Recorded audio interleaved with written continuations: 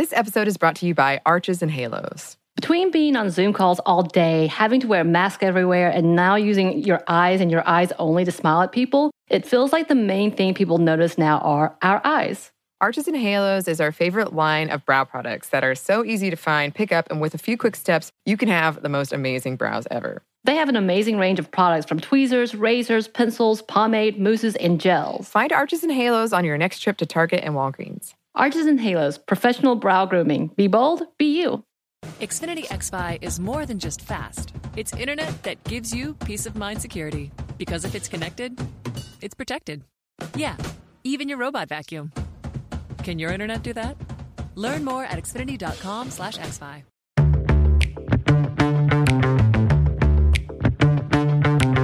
Hey, this is Annie. And this is Bridget. And you're listening to Stuff Mom Never Told You.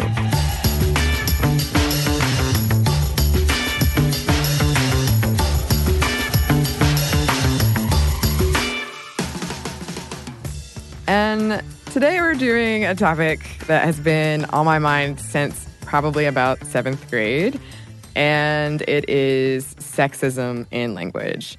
And language is a really powerful tool that we use to communicate ideas vocally or in written word, and it's not only for like making plans for the evening, but big ideas, ways we can change things. And it can shape our thoughts and how we think. And I'm not just saying this because we're podcasters and it's sort of how we make a living. But it says so much about our cultures and attitudes and how those things have changed. And I read somewhere in an article that it's like looking at a societal and cultural fossil record. That, yeah, I love that. By tracing it back, we can get a snapshot of what life was like for our ancestors and how we've improved and how we've stayed the same, and in some cases, how we've gotten worse. Because it is a reflection of us, past and present, of our relationships, of our discourse, the discourse we have in public and private, of our wants and needs, a tool that can be used for persuasion, intimidation. It can also be used to help perpetuate and reproduce sexist and racist and ableist and homophobic ideas, consciously or unconsciously. Even our language discriminates against us. And I am guilty of a lot of the things we're going to talk about in this episode, like saying, hey, guys, or oh, man, or ableist-wise, saying stupid or dumb. I'm really bad about that, and it's something that I've been working on. Yeah, I will say that being a podcaster, it forces you to be very critical and deliberate and careful about your language. In a former life, I used to run trainings for activists and organizers in the progressive space. And we intentionally wanted these trainings to be inclusive so that no matter your background, you would feel uplifted and respected and heard.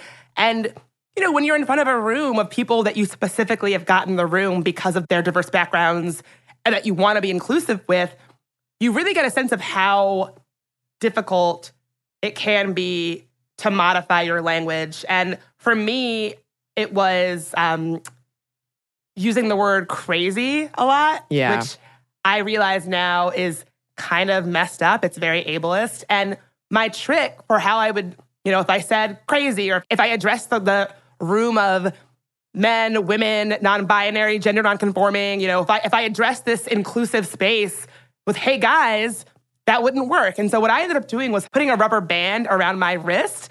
And whenever I heard myself say one of the things I was trying not to say, I would snap it just as like a, not hard, but just as a way to remind myself, you're not doing that, as a physical self-corrective method. That sounds like a great tip. That reminds me of when I was trying to work on my posture and I put duct tape on my lower back.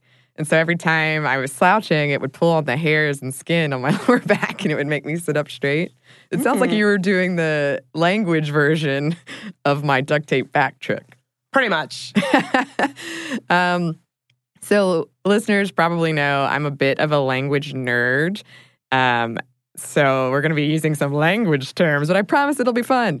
And this is something, this whole idea of sexism in language, like I said, I've been thinking about since middle school when someone told me during French class that throughout most of the world, the word for woman is associated with the word for evil. And I don't know if that's true. I couldn't find out if that was actually true.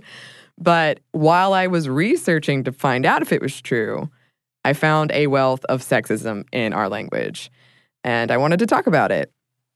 And I think another thing before we dive in here that we forget are these other forms of communication like body language or sign language. I used to be part of this organization in college that was all about fostering relationships and understanding between different cultures. And when we went to conferences, we all spoke different languages. So the delegation from each country would go on stage and do a dance that they had prepared that they thought communicated what they were all about. And it was a great icebreaker. I just feel like we forget a lot that we do communicate and we can communicate in all of these other ways. Dancing is a fun one. Yeah, that's a good reminder. We often don't think about nonverbal communication as a, at least I don't. I forget about it all the time. But like when Annie and I do this podcast, right now I'm in DC and Annie is in Atlanta, but we have it on Skype so we can see how the other is visually and like facially responding. Because it does help to communicate. Yes, it does. And I've said before on this show, I have one ear that is really, really bad. And so I depend a lot on watching people's mouths it like helps me process simultaneously. It's almost like I'm hearing you through my eyes. And if I don't, that's why I hate speaking on the phone so much. It makes me really anxious when I can't see people's mouths because I'm having to work twice as hard to make out what they're saying, and it makes me seem really awkward on the phone. In fact, I found out later that somebody almost didn't give me a job because I was so awkward on the phone. But it was just me trying to, okay, I think that's what they said. Like there's always these pauses that seem a little longer than necessary when you're speaking with me on the phone because I'm trying to make sure, okay, I think I know what you said. So if you've ever noticed any awkwardness with phone interviews, that's what it was. Is this a shout out to your former interviewers? Yes. But here I am in an audio medium, so dreams can come true. And we are going to be digging into mostly sexism in language and mostly English, but I did want to include that in there, that there is a lot of nonverbal communication stuff. And also, for listeners outside of the English-speaking world, please write in if you have examples from your own language, because I would love to hear them. Like I said, I'm a really big language nerd. And also, we're not here to ruin your party, or we are, but it's so you can throw a better party that's more welcoming to everyone. And also, I mean, these are fun facts, even if some of them are sad. That sounds so strange, but it's true. It's like what historically where these things have come from in some cases is really interesting. I also think it's just an interesting reminder that language changes and shapes and, grows with culture. One of the things I wanted to make sure that we point out is that, in conversations that folks are having around the dictionary, adding the pronoun they, and how the push to make our language less gendered, language shapes, it changes, it grows, it breathes. The words that mean one thing become something else. And that's how it's always been. I think we can get really hung up on this word means X always. And we need to step back and see the ways that language does grow. And it's some of it is disappointing, but yeah, like you said, it's interesting. And it's interesting to see how language has shaped over the years. Yeah, seeing it evolve right now, kind of like you were saying, I went to a talk and they were discussing how in a lot of languages there aren't words for transgender specifically, and how it kind of erases that experience when there aren't words for it. And then what do you do? Do you make a word? Do you adopt like an English word?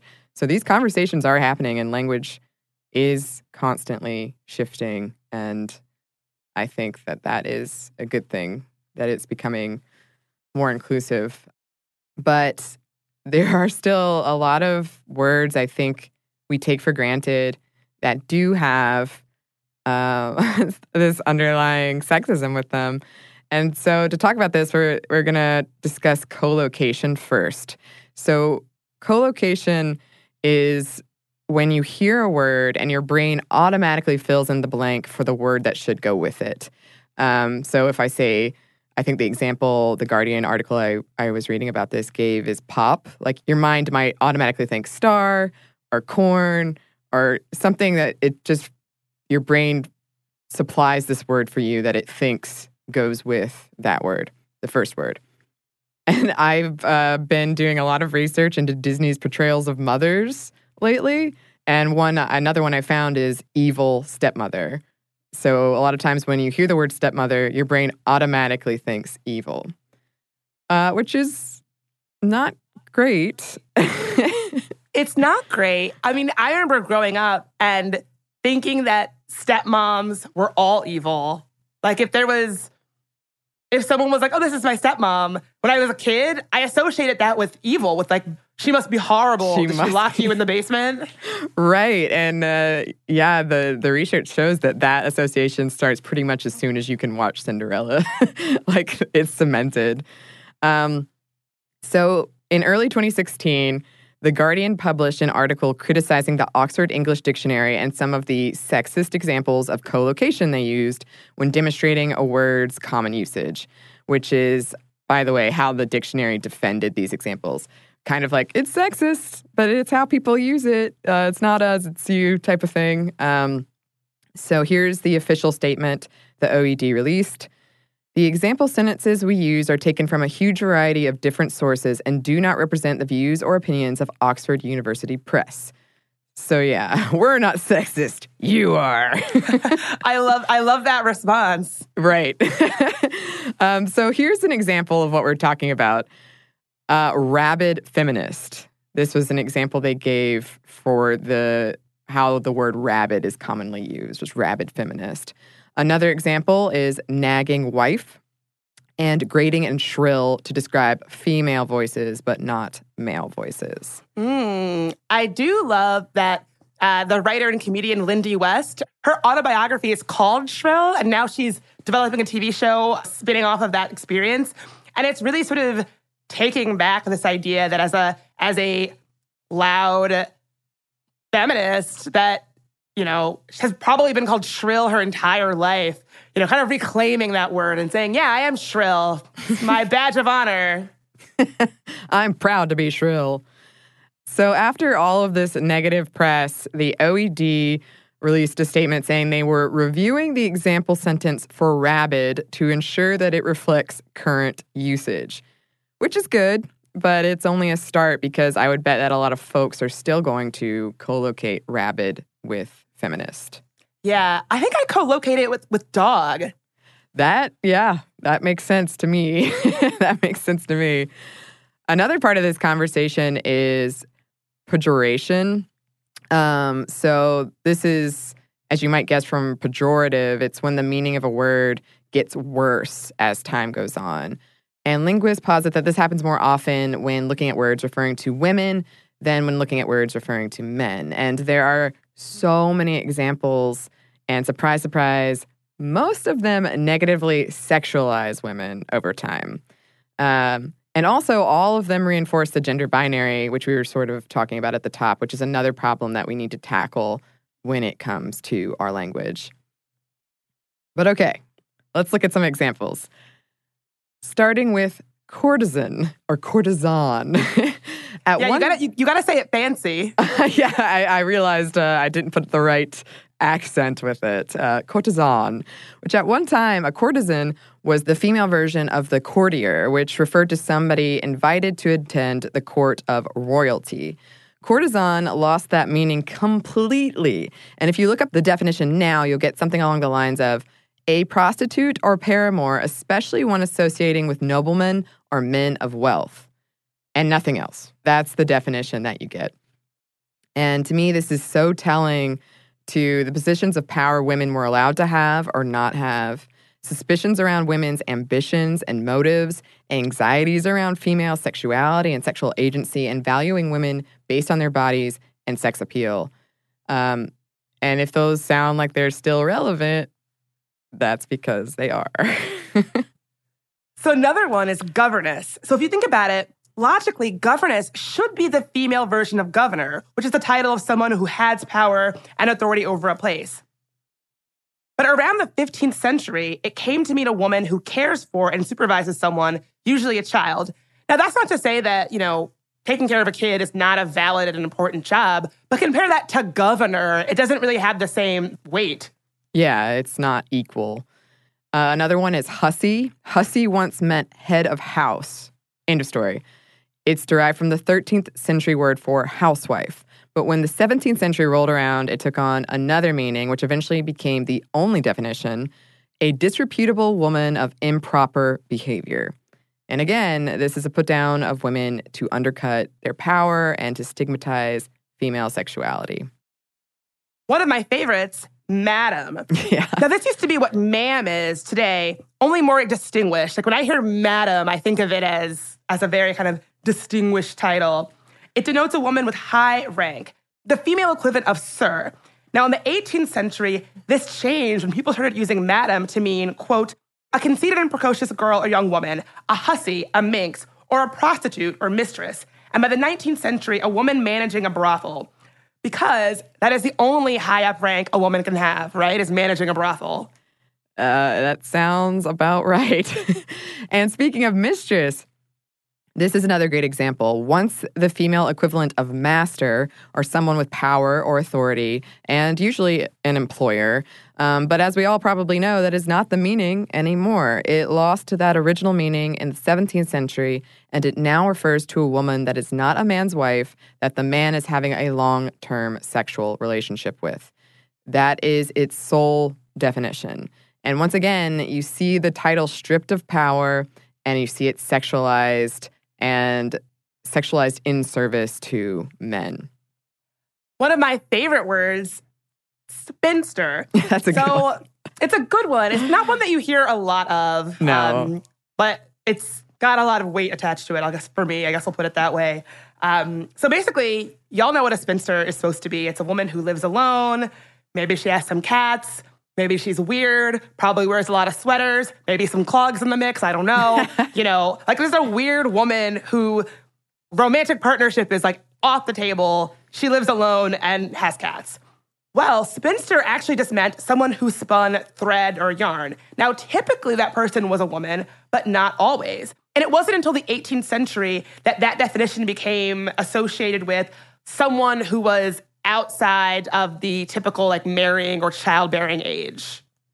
Yeah, because for a while, an unmarried woman, one way she could make money is by spinning yarn. And so the legal definition actually became that a spinster referred to an unmarried woman. And then from there, it's pretty easy to see, it was old maid, essentially. And the current definition comes with the disclaimer, disparaging and offensive. But the male equivalent is bachelor. That's has a much more positive connotation. Yeah, it's so funny. I was thinking about this recently, how, I don't know if you remember this, but back in the day, Warren Beatty, like young Warren Beatty, he was sort of this they used to call him like a serial bachelor.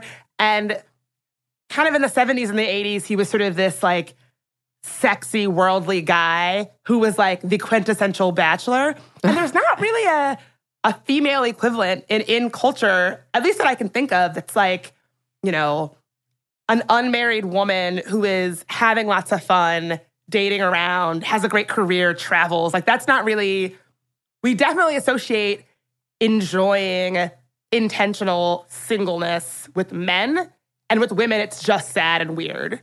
Yes. And I was thinking about this too when it comes to the word cougar and how that has this negative vibe to it. And I was trying to think if there was a male equivalent. And I couldn't. Cougar? Yeah. Oh, there is a male equivalent to cougar. It's silver fox. See, that sounds so much nicer. I guess it is not a one-to-one comparison, but an older, still handsome man who kind of like can date a younger woman, but not in like the sugar baby, sugar daddy kind of way. I would consider that to be a silver fox. So like Sean Connery might be a silver fox. Right. That was the most, when I saw, what is it called? Entrapment, when I was pretty young, and I didn't buy it immediately because I was like, Sean Connery's too old. Why is that hot lady like into him? Was that Catherine Zeta-Jones? Yeah. She's married to Michael Douglas. I know. I didn't know that at the time. She was married to a silver fox. She is. She's very important to this whole conversation. This was 10-year-old Annie's thoughts. Please don't judge current Annie on it. I haven't seen that movie in a while. I'd have to rethink it. So another example is tart. It used to be a shortening of sweetheart, but starting in the 1880s, it came to mean, a prostitute or a woman of immoral character. Another good one, wench. It used to just mean a baby or a young unmarried woman, but starting in the 1400s, it began to be used to describe a mistress or a sexually lawless or, quote, loose woman. Yeah, so pretty much all of these, if we look at them, they started meaning something that was equivalent to the male word, the male version of the word. And then they all lost their power and by and large started defining women through their sexual desirability or lack of desirability with regards to men, or otherwise subordinating them to men and or defining them in relationship to men. So the very fact that we have a Mrs. and Miss, but not a male equivalent, that should tell you something. Definitely. So we have some more discussion around this whole thing, but first we have a quick break for a word from our sponsor. Got to tell you about Best Fiends. It's the game pretty much everybody's talking about. Morgan number 2 plays this sometimes before we start the show.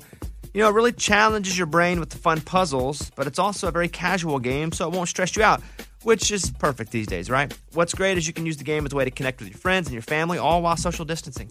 The game is so much more than your average mobile puzzle game. It's 5-star rated with over 100 million downloads, thousands of fun levels, and tons of characters to collect. You know, there are new in-game challenges and events every month, so the game's always fresh. You'll never be bored with it. You can even play the game without using Wi-Fi. So, here we go. You don't want to miss out on the game. Join millions of Americans and a lot of us here on the show who are already playing this fun puzzle game. Download Best Fiends for free on the Apple App Store or Google Play today. Just go over there, hit download Best Fiends for free, Apple App Store or Google Play. That's Friends without the R, Best Fiends. Check it out. I do think you'll like it. Friends without the R, Best Fiends. This episode is brought to you by Quip. When's the last time you got rewarded for brushing your teeth? With Quip's new smart electric toothbrush, good habits can earn you great perks like free products, gift cards, and more. The Quip Smart Brush for adults and kids connects to the Quip app with Bluetooth, so you can track when you're brushing, get tips, you can earn points, and you can redeem those points for rewards. Already have a Quip?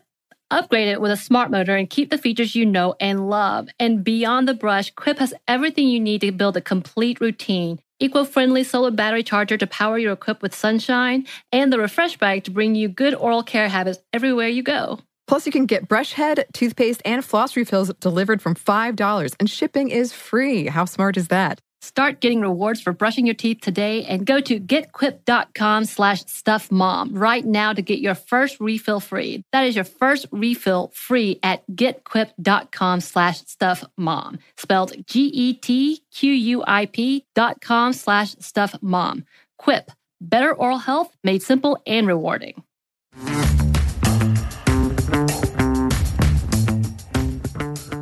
And we're back. Thank you, sponsor.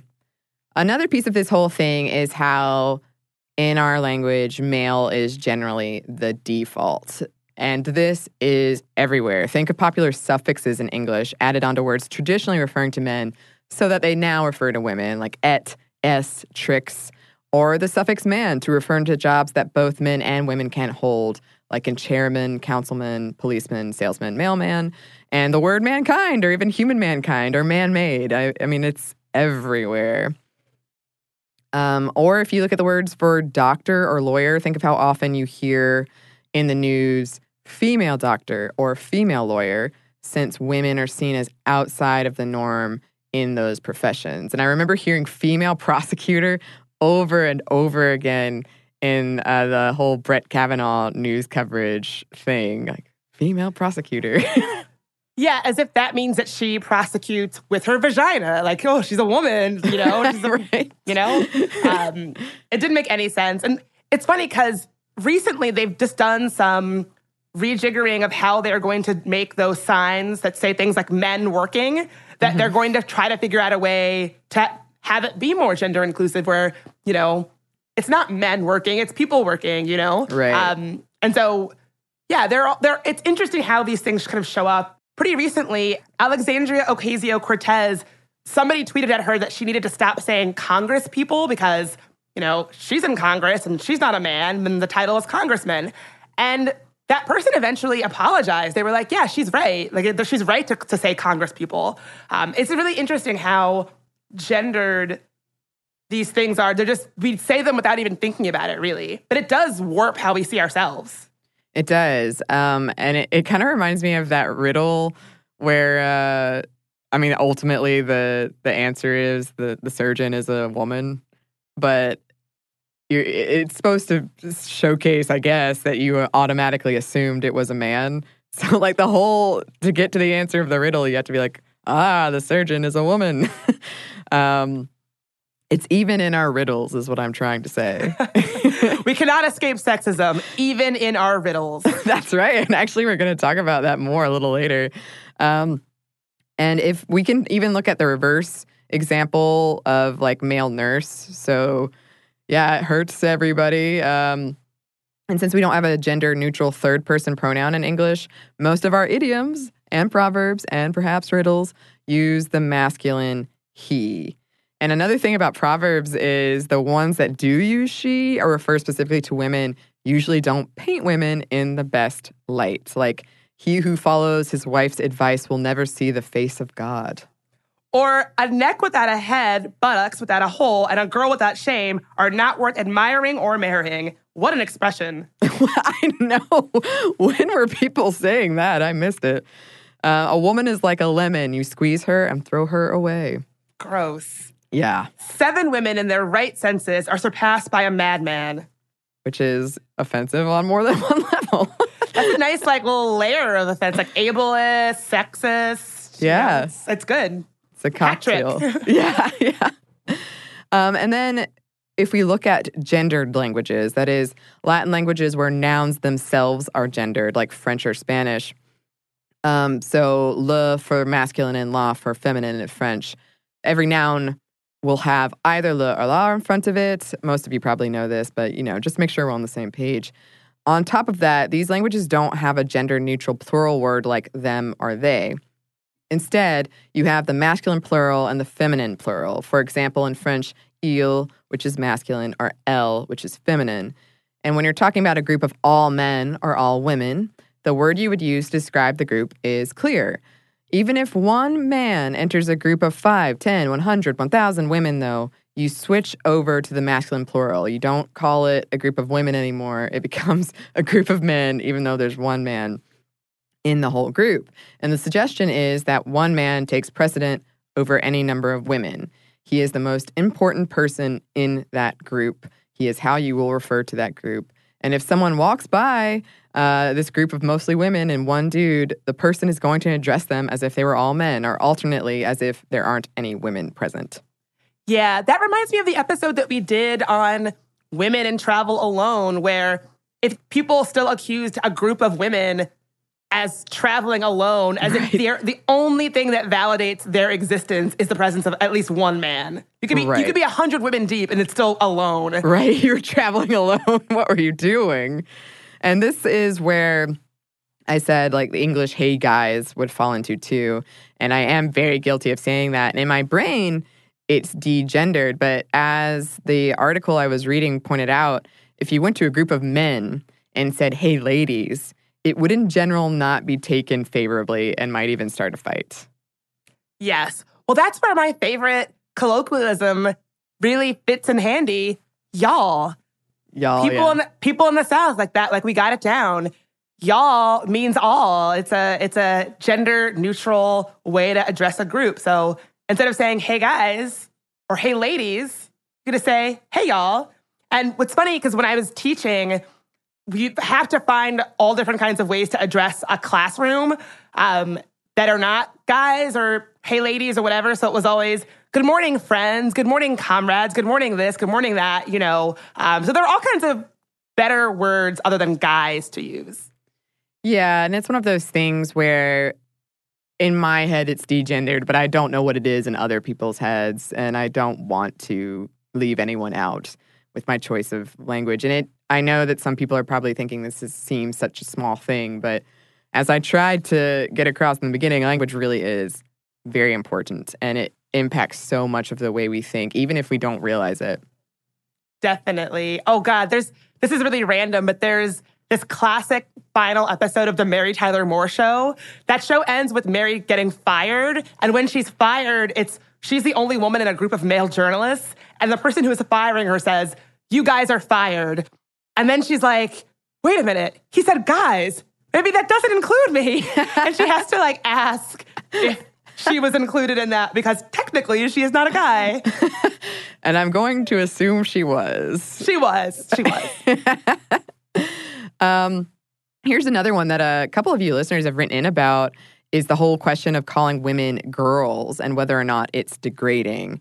And generally outside of friend groups, if you think about it, if you called a group of men boys, it is viewed as an insult, or it implies that they are incompetent. Oh, my goodness. This has been I have a lot of feelings on this particular one. First of all, I call women girls. I definitely should not.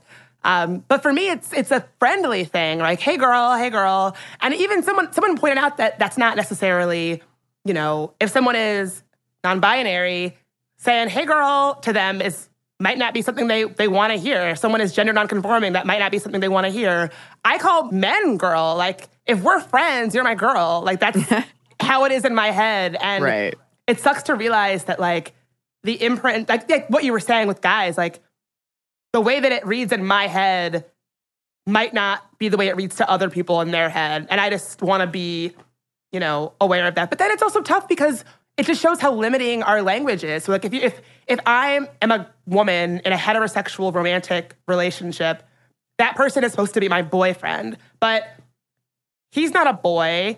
I'm not a girl. We don't really Right. have a lot of words that, I don't use the word boyfriend. I don't use the word girlfriend because it's just, if I'm in a relationship with someone, I'm not a girl. He's not a boy. That's not 7th grade. Right. The word girlfriend and boyfriend does not accurately describe what a partnership between two adults is.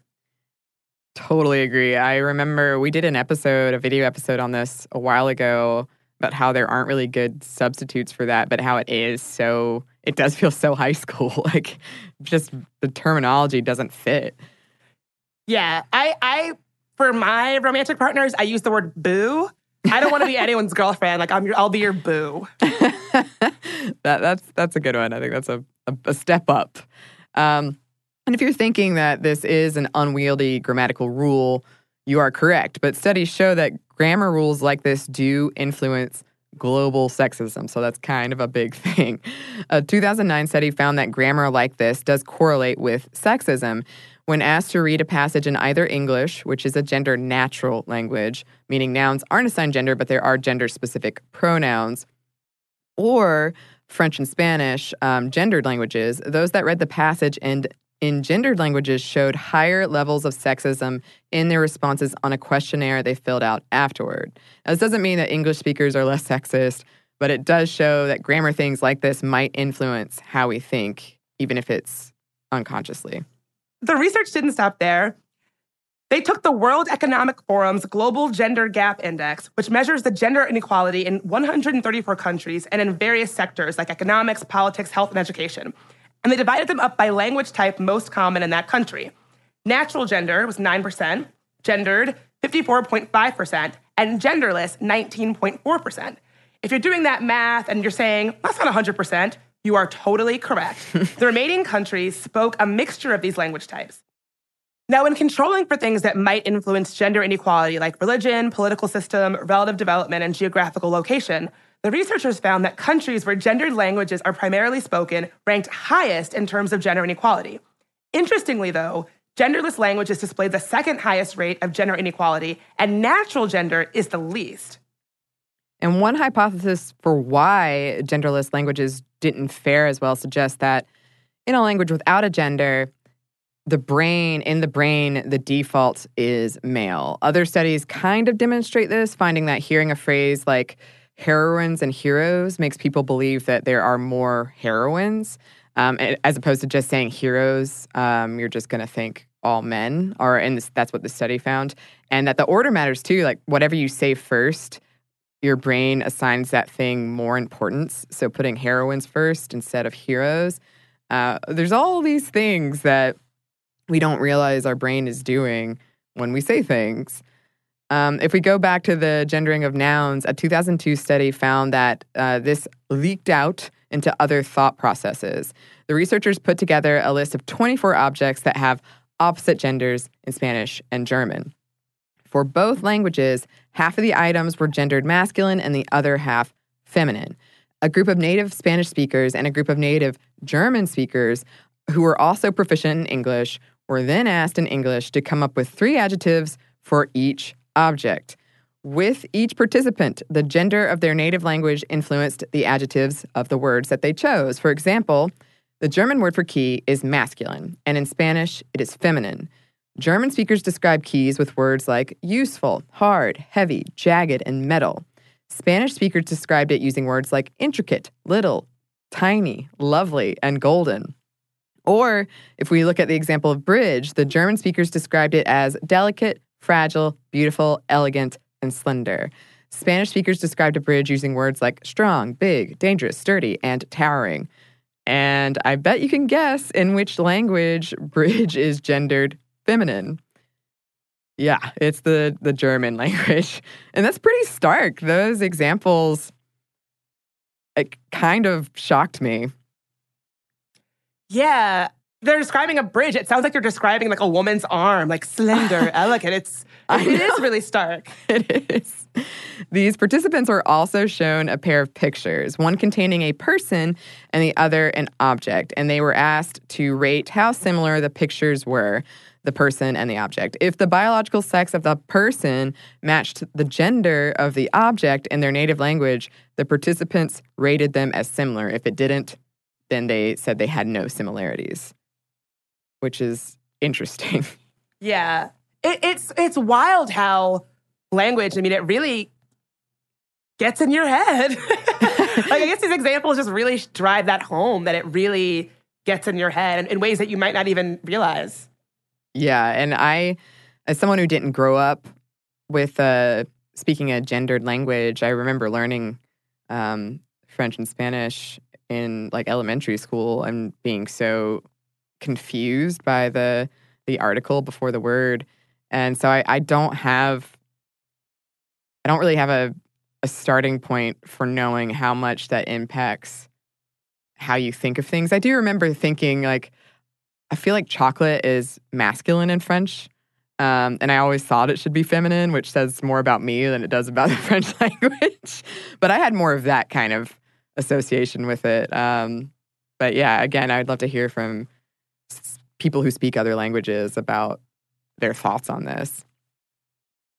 And obviously, studies like the ones we're describing are tricky. There are a lot of factors that influence inequality, and the larger sample size of countries that speak gendered languages compared to those that speak gender natural ones makes it harder to draw conclusions. But at the same time, I would love to see more research because I think that there is something worth looking into there. Definitely. And we have a little bit more for you, but first we have one more quick break for a word from our sponsor. This episode is brought to you by BetterHelp. So we know, listeners, it's been rough for a lot of people out there, and we've been very open about our experiences with therapy and how it's been so helpful for us in the past and in the present. And because of that, we wanted to highlight a service that we think might be of help to you all, BetterHelp, which offers licensed online counselors who are trained to listen and to help. You can talk with your counselors in a private online environment at your own convenience from wherever you're comfortable. And BetterHelp counselors have expertise in a broad range of areas. They can give you access to help that might not be available in your area. And you just have to fill out a questionnaire to help assess your specific needs and then get matched with a counselor in under 48 hours. BetterHelp is an affordable option, and our listeners get 10% off your first month with a discount code MOMSTUFF. Get started today at betterhelp.com/momstuff. That's BetterHelp.com/momstuff. Talk to a therapist online and get help. This episode is brought to you by Chinet. The Chinet brand provides premium disposable tableware to celebrate moments of togetherness. Yes, and right now that is more important than ever, especially when we're all apart. So recently I had a group and we had a socially distanced barbecue where the host drew out circles in chalk that were 6 feet apart. And everyone showed up with their own chairs and beverages. And it was really convenient to have disposable products. And we just had a lovely conversation. It was really fun. Yeah, and I'm with the disposable products. I know that the Chinet brand provides durable and trusted products, which I have used before, that let you enjoy every moment of the get-togethers in traditional or now not. And there are classic white products that can work for any gathering or cut crystal plates and cups when you want to make something a little extra special. Disposable tableware keeps things simple and cleanup easy. Chinet products are available wherever you buy groceries, including delivery or pickup.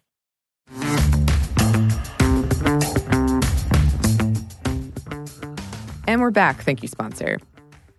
So another thing that we can discuss is masculinized words versus feminized words.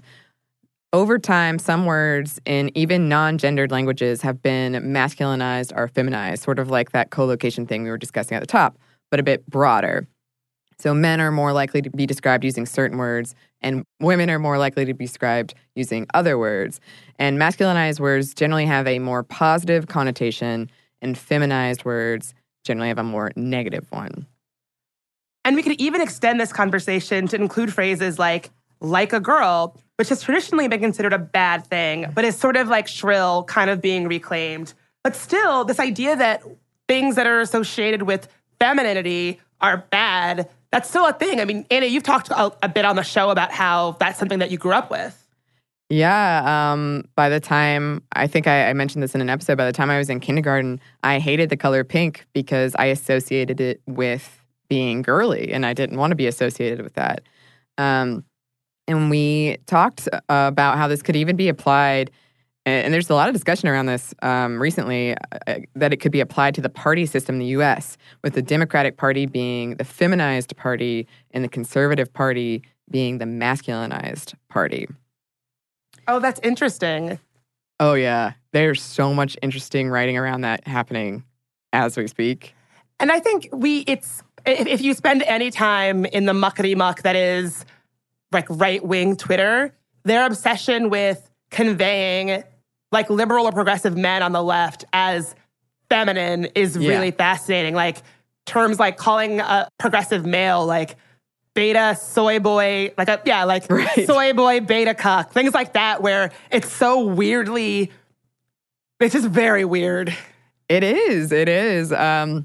And there's actually a study kind of looking into this where it was looking into the relationship or possible relationships between sexism and self-image. And it found that people who display hostile sexism, dislike of women, that's what they defined it as in the study, are more likely to describe themselves using words we typically associate with masculinity, like brave, physically strong, determined, admirable, confident.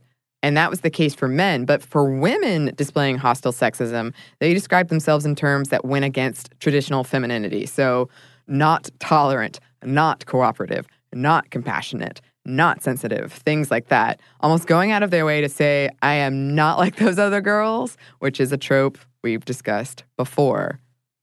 Yes. It's funny when we apply gender to traits that are good. I know. It's just really, really, like, who wants to describe themselves as intolerant and not cooperative? Like, those aren't good qualities. No.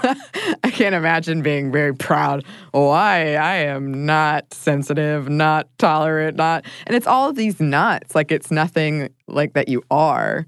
You're just basically saying, I am not that. Right. Mm-hmm. And the study also found that sexism and racism are likely to occur in the same people because basically they're buying into the idea that we are not all created equal and that the unequal social hierarchies that stem from that, they buy into those. Oh, no. Like, that doesn't surprise me at all. It's one of those things reading it like, thank you, science. I mean, I always suspected. That science confirms what we've already known forever. Exactly. Yet other studies have shown that words masculinized and words that are feminized influence what we believe to be the proper behavior for men and for women, and that this impacts what types of job men versus women can get. For instance, women are more likely to get jobs with descriptors like kind, caring, other things like that, and men are more likely to get jobs with words like ambitious and independent.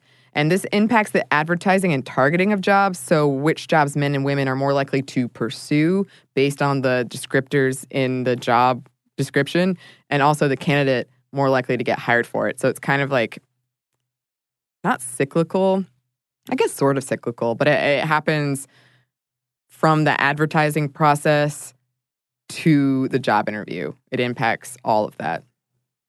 And I think once you have the job, I think it probably, at least in my, my personal experience, I think it informs who ends up doing what kind of labor in a workplace. Like we've talked about emotional labor, if you associate being caring or organized or, sensitive with being a woman, you might let your male employees not do that. Like you might be thinking like, oh, that's just a gendered trait that I associate with women. Therefore, Joe, the man, doesn't have to be responsible for that bit of labor. And so I think not only can it inform who applies for and gets what jobs, but how those jobs are done once you get them.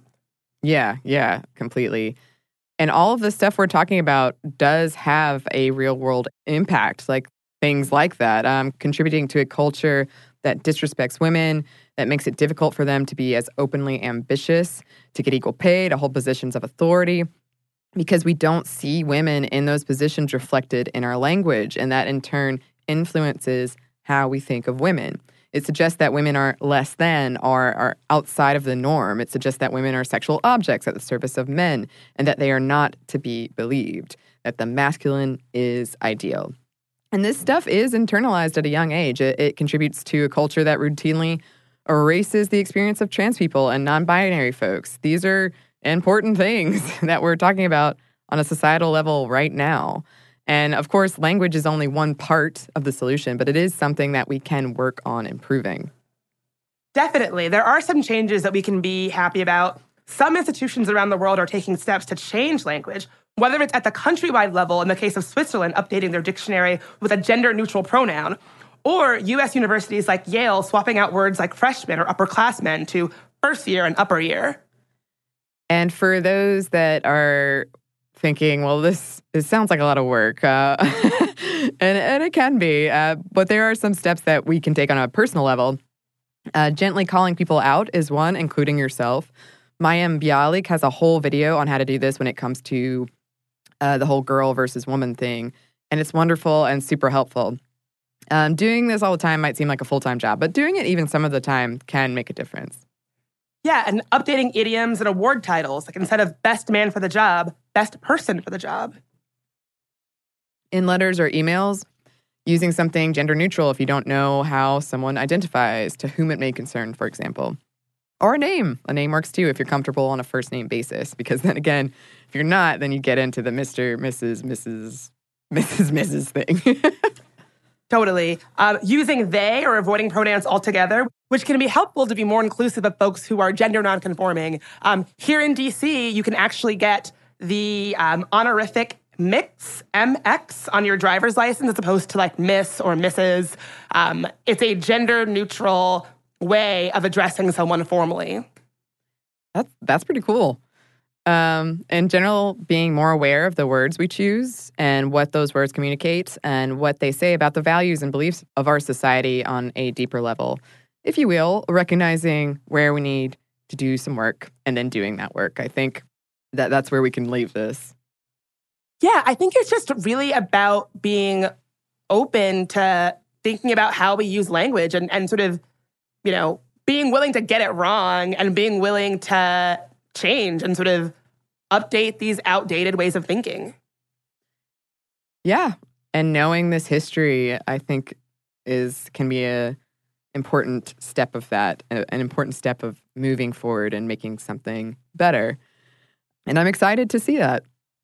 This about brings us to the end of our deep dive into the sexism of language. Like we said, we'd love to hear from people who speak different languages, what your experience has been. You can email us at momstuff@howstuffworks.com, or you can find us on Twitter at momstuffpodcast, or on Instagram at Stuff Mom Never Told You. And where can people find you, Bridget? Well, as I mentioned in an earlier episode, my time with Sminty is winding down. So if you want to keep up with all the fun things I'm going to be doing, you can find me on Twitter at Bridget Marie and on Instagram at Bridget Marie in DC, DC like the city. Thanks as always to our producer, Trevor Young, and thanks to you for listening.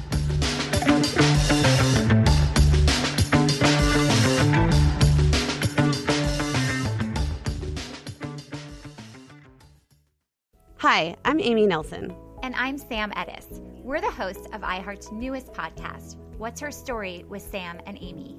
We both have our own businesses, and between us, we have 7 children. And since the moment we met, we've been sharing our stories with each other. The thing is, we all know the stories of industry titans like Bezos and Jobs, but the stories of women, they remain incomplete. We ask questions no one else even touches. We are not afraid to get personal. So listen to What's Her Story with Sam and Amy on the iHeartRadio app, Apple Podcasts, or wherever you listen to podcasts. The Gold Club was the top strip club in Atlanta in the 1990s, with patrons like Dennis Rodman, Michael Jordan, Madonna, the King of Sweden. But in 2001, the club was put on trial with charges of prostitution, extortion, credit card fraud, racketeering, and an affiliation with the mob. I'm journalist Christina Lee, and I'll be taking you behind the scenes of the Gold Club scandal, from the booty and bubbly to the deceit and courtroom drama. Listen to Racket Inside the Gold Club on the iHeartRadio app, Apple Podcasts, or wherever you get your podcasts.